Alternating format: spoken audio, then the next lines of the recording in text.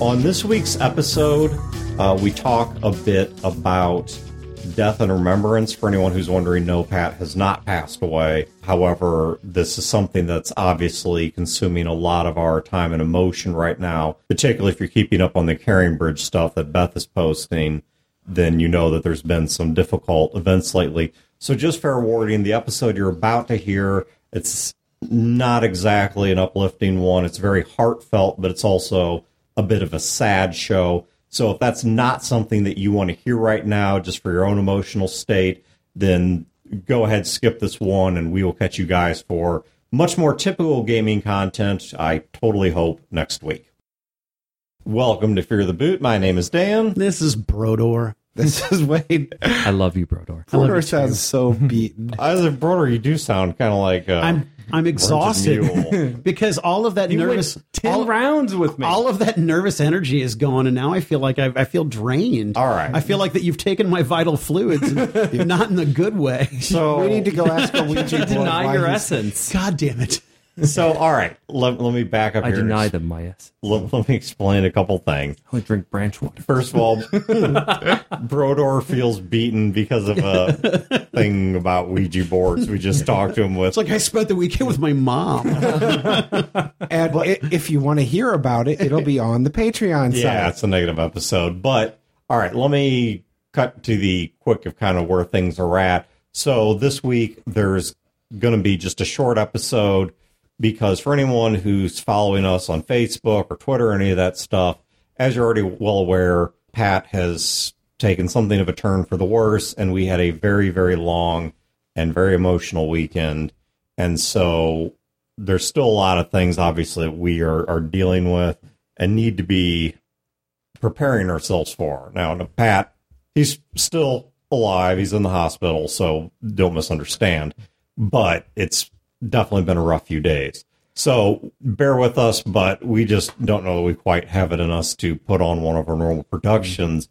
But let's see if we can at least get a little bit of content here. So some bonus episode material. Brodeur. Sans bonus episode language. Mm-hmm. Well, negative episode language. Oh, yeah, that's what I meant. You know, this isn't what you originally were going to talk about, but I have a question for both of you because I think you've gone through this. Both of you, there's three of us. Right, I'm not talking to Brodeur. He's Oh, damn. Yeah, if it's not about, fart jokes, then Brodeur doesn't have an opinion. No life experience from Brodeur. So last week, somebody from my Saturday on and off group passed away. Yeah. 29 years old, had a brain aneurysm, and is gone. Nobody affiliated with the podcast. Nobody affiliated with the podcast. In case you guys are wondering who this is. No, this is nobody affiliated with the podcast, but he was I'm sorry to hear that, Wayne. He was a good friend of mine. It hit me pretty bad. What I'm wondering about, you guys have talked about people you've gamed with passing before. Yes. Have you continued that same gaming group?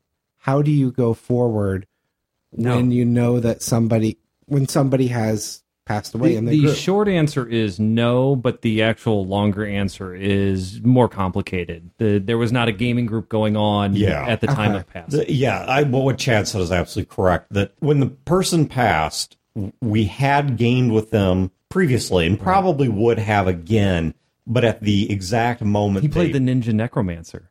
Yes, he did. Amazing. But at the exact moment they passed, if you've heard our story about the guy who was playing a mage who... Necromancer. Who double 20'd and took the head off a Goblin King at first level. With a melee. With a melee attack. Weak-ass staff. Yeah. That guy, unfortunately, passed away at the age of 32 from a massive heart attack. Mm-hmm. And... Take care of yourself, kids. Yeah, please do.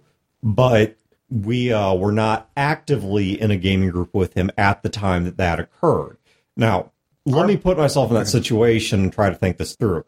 If I was in a gaming group with him or any of the other people who I've lost, unfortunately, at a relatively young age, would I keep that gaming group going? I think yes, because I think one of the worst things that you can do is when somebody passes and you're dealing with that kind of pain is to push away. I think people need to draw together. And I will say that is my tendency, is I push away. What we did so far is after the funeral, we went out to his favorite bar. Yeah. And we just shared memories for the rest of the night. We are planning after the beginning of the year to get back together for a board game night and just, kind of toast in his honor and just get together. But we haven't discussed what's next. I think the one thing I couldn't do is I don't think I could continue the same game. For example. Because they have a character, they have a place. Well, it's a constant reminder. Right. It's just a constant reminder of this was a place and story that they occupied, and everything about that campaign is just going to be a reminder of that whole. It's not going to give you really a chance to move on from it because it's this constant thing that's always in your face. And so I think I would try to keep the gaming group together because in the face of that loss, and for those of you that aren't dealing with this, I know this may be a depressing topic, but it still may be worth listening to because it's a timely one for me because I'm actually asking for advice. Well, it struck pretty hard. And for even people that aren't, look, it happens. I'm not saying focus on this. I'm not saying live your life surrounded by death, but you never know what's going to happen. And it's good to have these tools before it happens, not after. And so, Wayne, I will echo what Chad said, that first of all, I'm very sorry for your loss. And I'm very sorry, of course, for the loss of all the other friends and family that were involved in that.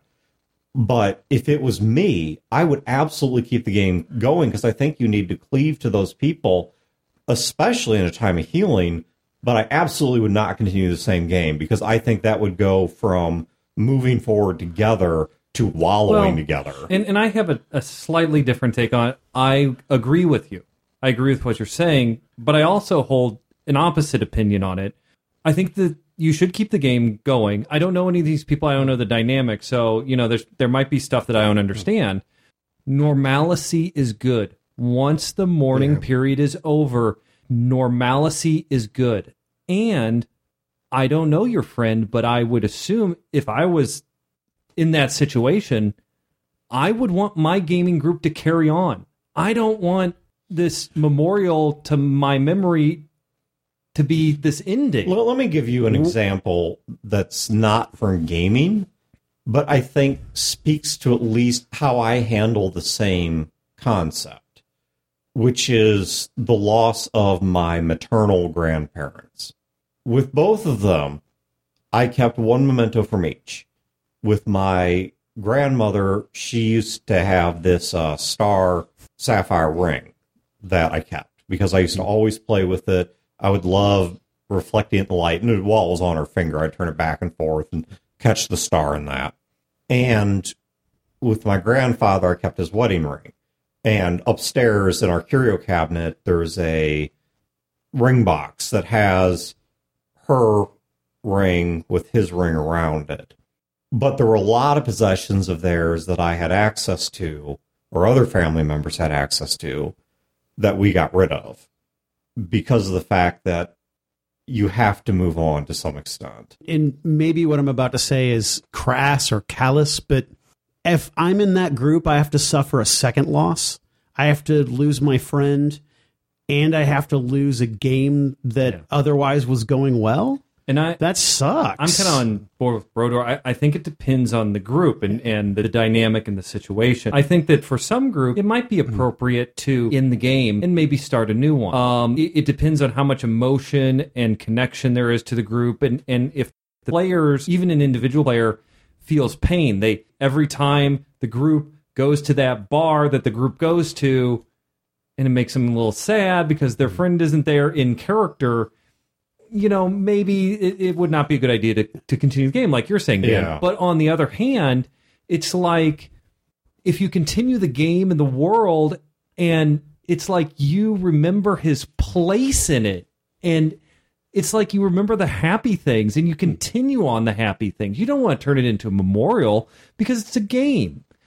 But if you continue that and it makes people happy and good and to carry on because he would want you to carry on, then absolutely carry it on.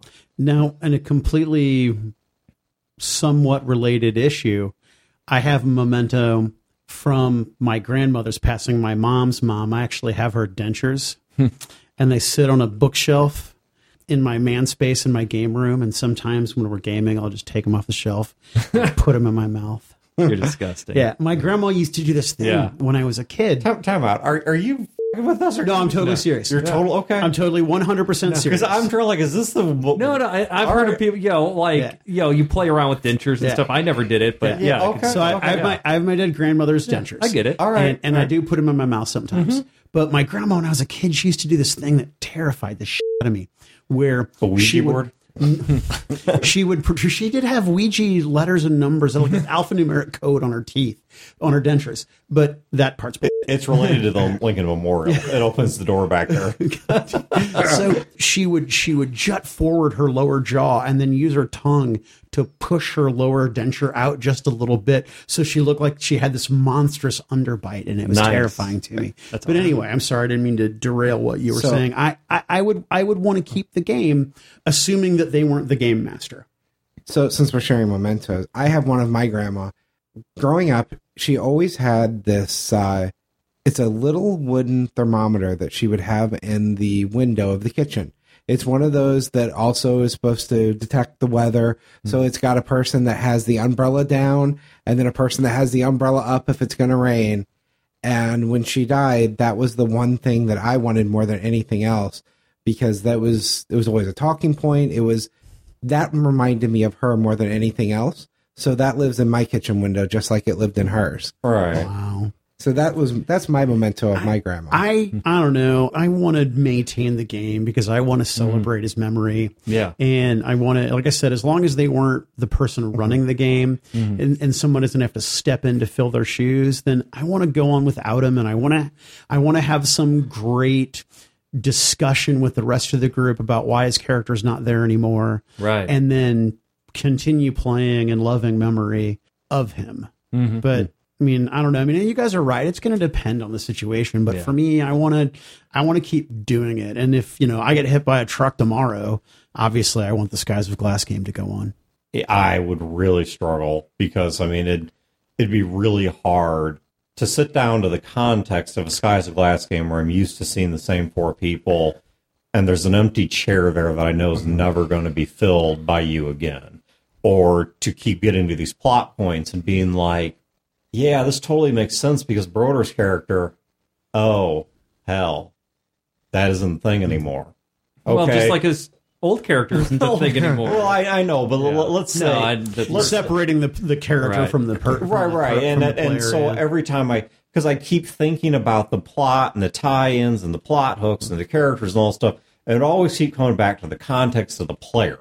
I would keep going back to this hole. I would always end up right back at that same empty spot. There was something that my brother-in-law, Adam, said to me. If you've been to Fear of the Con, you might have met him in passing. He usually stops by for a little bit. He's a tall, bald guy, yeah. And we're amazing looking. That narrows him down to 50% of the people there. I was like 50 handsome people. I was like the overweight and the underweight that don't get laid. No, tall, athletic, well-built, bald guy who's really into outdoorsy stuff. He's got cheekbones like a great cheese. So he's not a gamer. So no, he games. He's game. But the guy that doesn't look like he belongs. Well, wait a minute. Yeah, I've been to the gym too. Hold on. I'm a tall, bald guy who's in shape and does outdoorsy things. Yeah. Not like he does, but yes. No. But the point being, though, I stand by my statement. But he was giving me some advice about loss. And because what he does for a living is he's a financial advisor. And when he started, he was actually offered the chance to work for about half a dozen multi-million accounts and basically play golf all day and kiss these people's ass and live the easy life. And he turned that down because he instead wanted to help middle-class, regular people try to make it through retirement and make it through life. And he didn't care if that meant more work and whatever. He wanted to do the right thing. And several years back, his father died of cancer, and then my sister developed cancer almost immediately thereafter. So you can imagine what this is doing to him psychologically. And one of the things that he said to me was, he said, a lot of people are there at the moment of loss. He said, what happens, though, is, and he was saying this both from a perspective of his own loss, but also given what he does for a living, he helps people through those losses. Not psychologically, though he probably does, just by virtue of who he is, but he has to be there to help them work through the finances and the insurance and all that kind of stuff. So he's seen this. And he says, what I see is that people don't understand that, they all come out with this big outpouring right at the moment, but then 3 months later, 6 months later, a year later, 2 years later, that hole is still in their lives, and that really tight support network is evaporating or evaporated completely. And I think what he said when he was telling me that kind of spoke to how I would view this. That's what I mean when I say it would keep me at that hole. I would never be able to kind of close that off and start thinking about new things and thinking about life again and thinking about that stuff still moves forward and that there's, I can't imagine that there's anyone at this table that would want for anyone else at this table to be stuck in that sorrow. It's human, right? If tomorrow I passed and you guys didn't care, well, f*** you. But we're keeping the Saw game going, but in your basement. I'd be fine with that. The one thing, so fucking game mastering via Ouija board. that's totally how it's going to work. And you're just like, after 5 weeks of pressure, you're like, fine, it was a good game, let's do it. I don't care. Yeah, wherever my immortal soul be damned. No, we're all gathering around the table, pulling out the Ouija board, because there is no way we're not getting the big gives. But we need to know what's going on. But I would not want you guys to stay stuck, right? Yes. I wouldn't want you guys. I have known people in my life that have, after loss, have let it destroy them. Yeah. And that is one of the worst things to see, when people can't let go and move forward, and they let their own lives be destroyed by what they've lost. And yeah, I wouldn't want to see anyone go through that. You have to pick up and move forward. Mm-hmm. That doesn't mean you forget, because you're not going to forget. Right.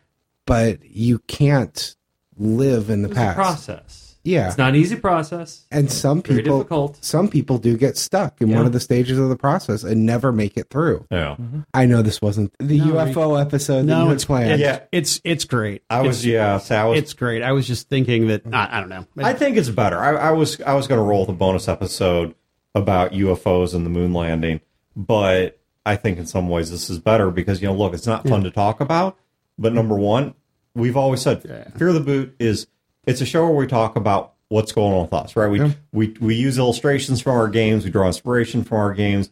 We talk about the events of our lives. We're not going to pretend that these things aren't going on. And this is where we're at. And related to that, I know there are people listening to this that have gone through it, are going through it, or don't know it. And all grace be with you. You're about to go through it, or you're going to go through it at some point in the future.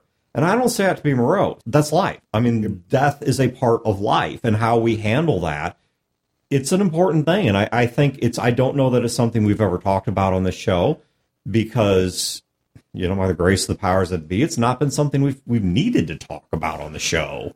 And fortunately, knock on wood, it's not the big topic right now, but it's coming. It's coming. None of us have any delusion about how pancreatic cancer ends. And so, I don't know. I mean, I don't have any cute ending to give you on this except to say, look, just remember when you're gaming, these are your fellow travelers in life. These are humans that have their own story. If you're not gaming with a group of strangers at a game shop or whatever, these are your friends. Cherish these people, tell stories together, and, don't spend your life fixated on all those pits and all those holes, because they're going to be there and they'll take care of themselves. It's about the moments in between. Yeah. Would you guys like to hear the 2 mementos I have? Yeah, my grandparents. Very much so. So I have 2, and I am not a nostalgic person. I don't like looking back, but I have 2 very, very special mementos. One is from my grandfather on my mom's side, and I barely knew him. He died when I was extremely young. I cannot even picture him in my mind. I really don't know what he looks like as a person. Maybe I've seen photos, but as a person, I just do not remember. I was way too young. I remember my grandmother and my mom. So I didn't have much interaction with him. Years and years later, talking to my mom and my dad get divorced, and I'm living with my mom, and we move a bunch of times because divorces are messy. And so we have all of her stuff. right? All my stuff I can fit in a backpack, but we have all my mom's stuff from her life. And I'm unpacking some stuff, and I open up this cooler. I mean, it's like a cooler you take to a tailgate thing, and there's a flag in there. There's an American flag, and it's literally bunched up and thrown in there. And I asked my mom, I was like, where'd this flag come from? And she's like, oh, that's your grandfather's burial flag. Wow. My grandfather was in World War II, and he saw action, too. He was shot at. And he also got a Purple Heart. He was wounded in action stuff. Now, before anybody goes, whoa, your mom's such a bitch, she's not. I love my mom.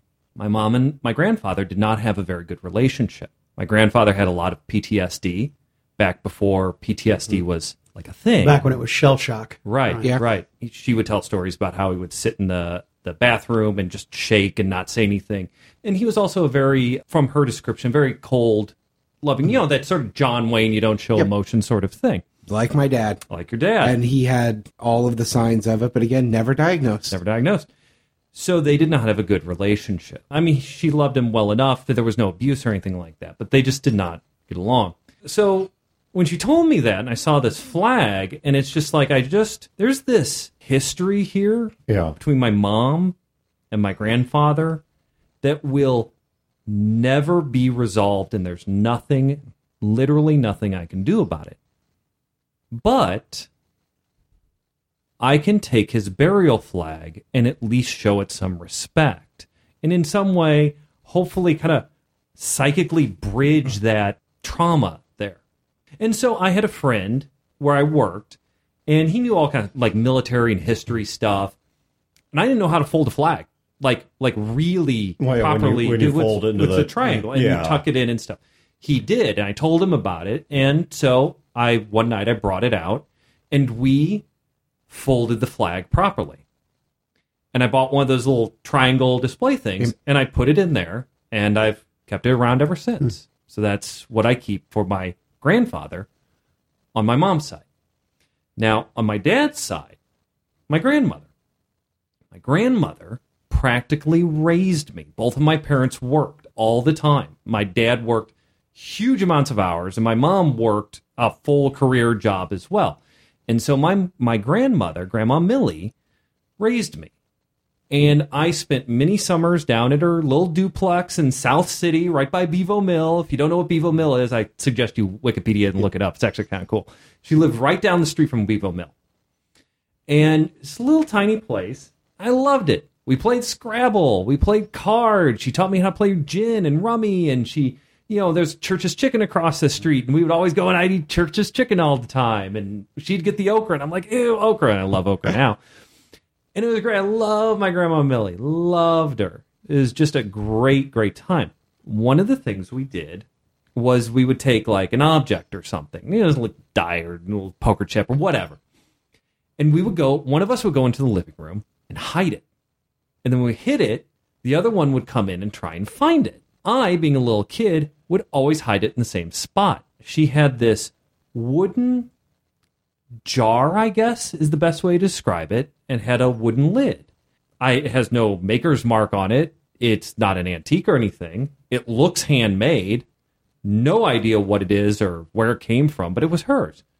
But I really liked it because it was carved, right? Had all the way around it had this intricate carve. You could run your fingers across it, feel all the dents and all the indentations and all the raised parts of it, and it's perfectly round. And I just loved how it looked. I loved how it felt in my hands. And you can take the lid off, and you can hide stuff in there. And I would always hide it in this one jar.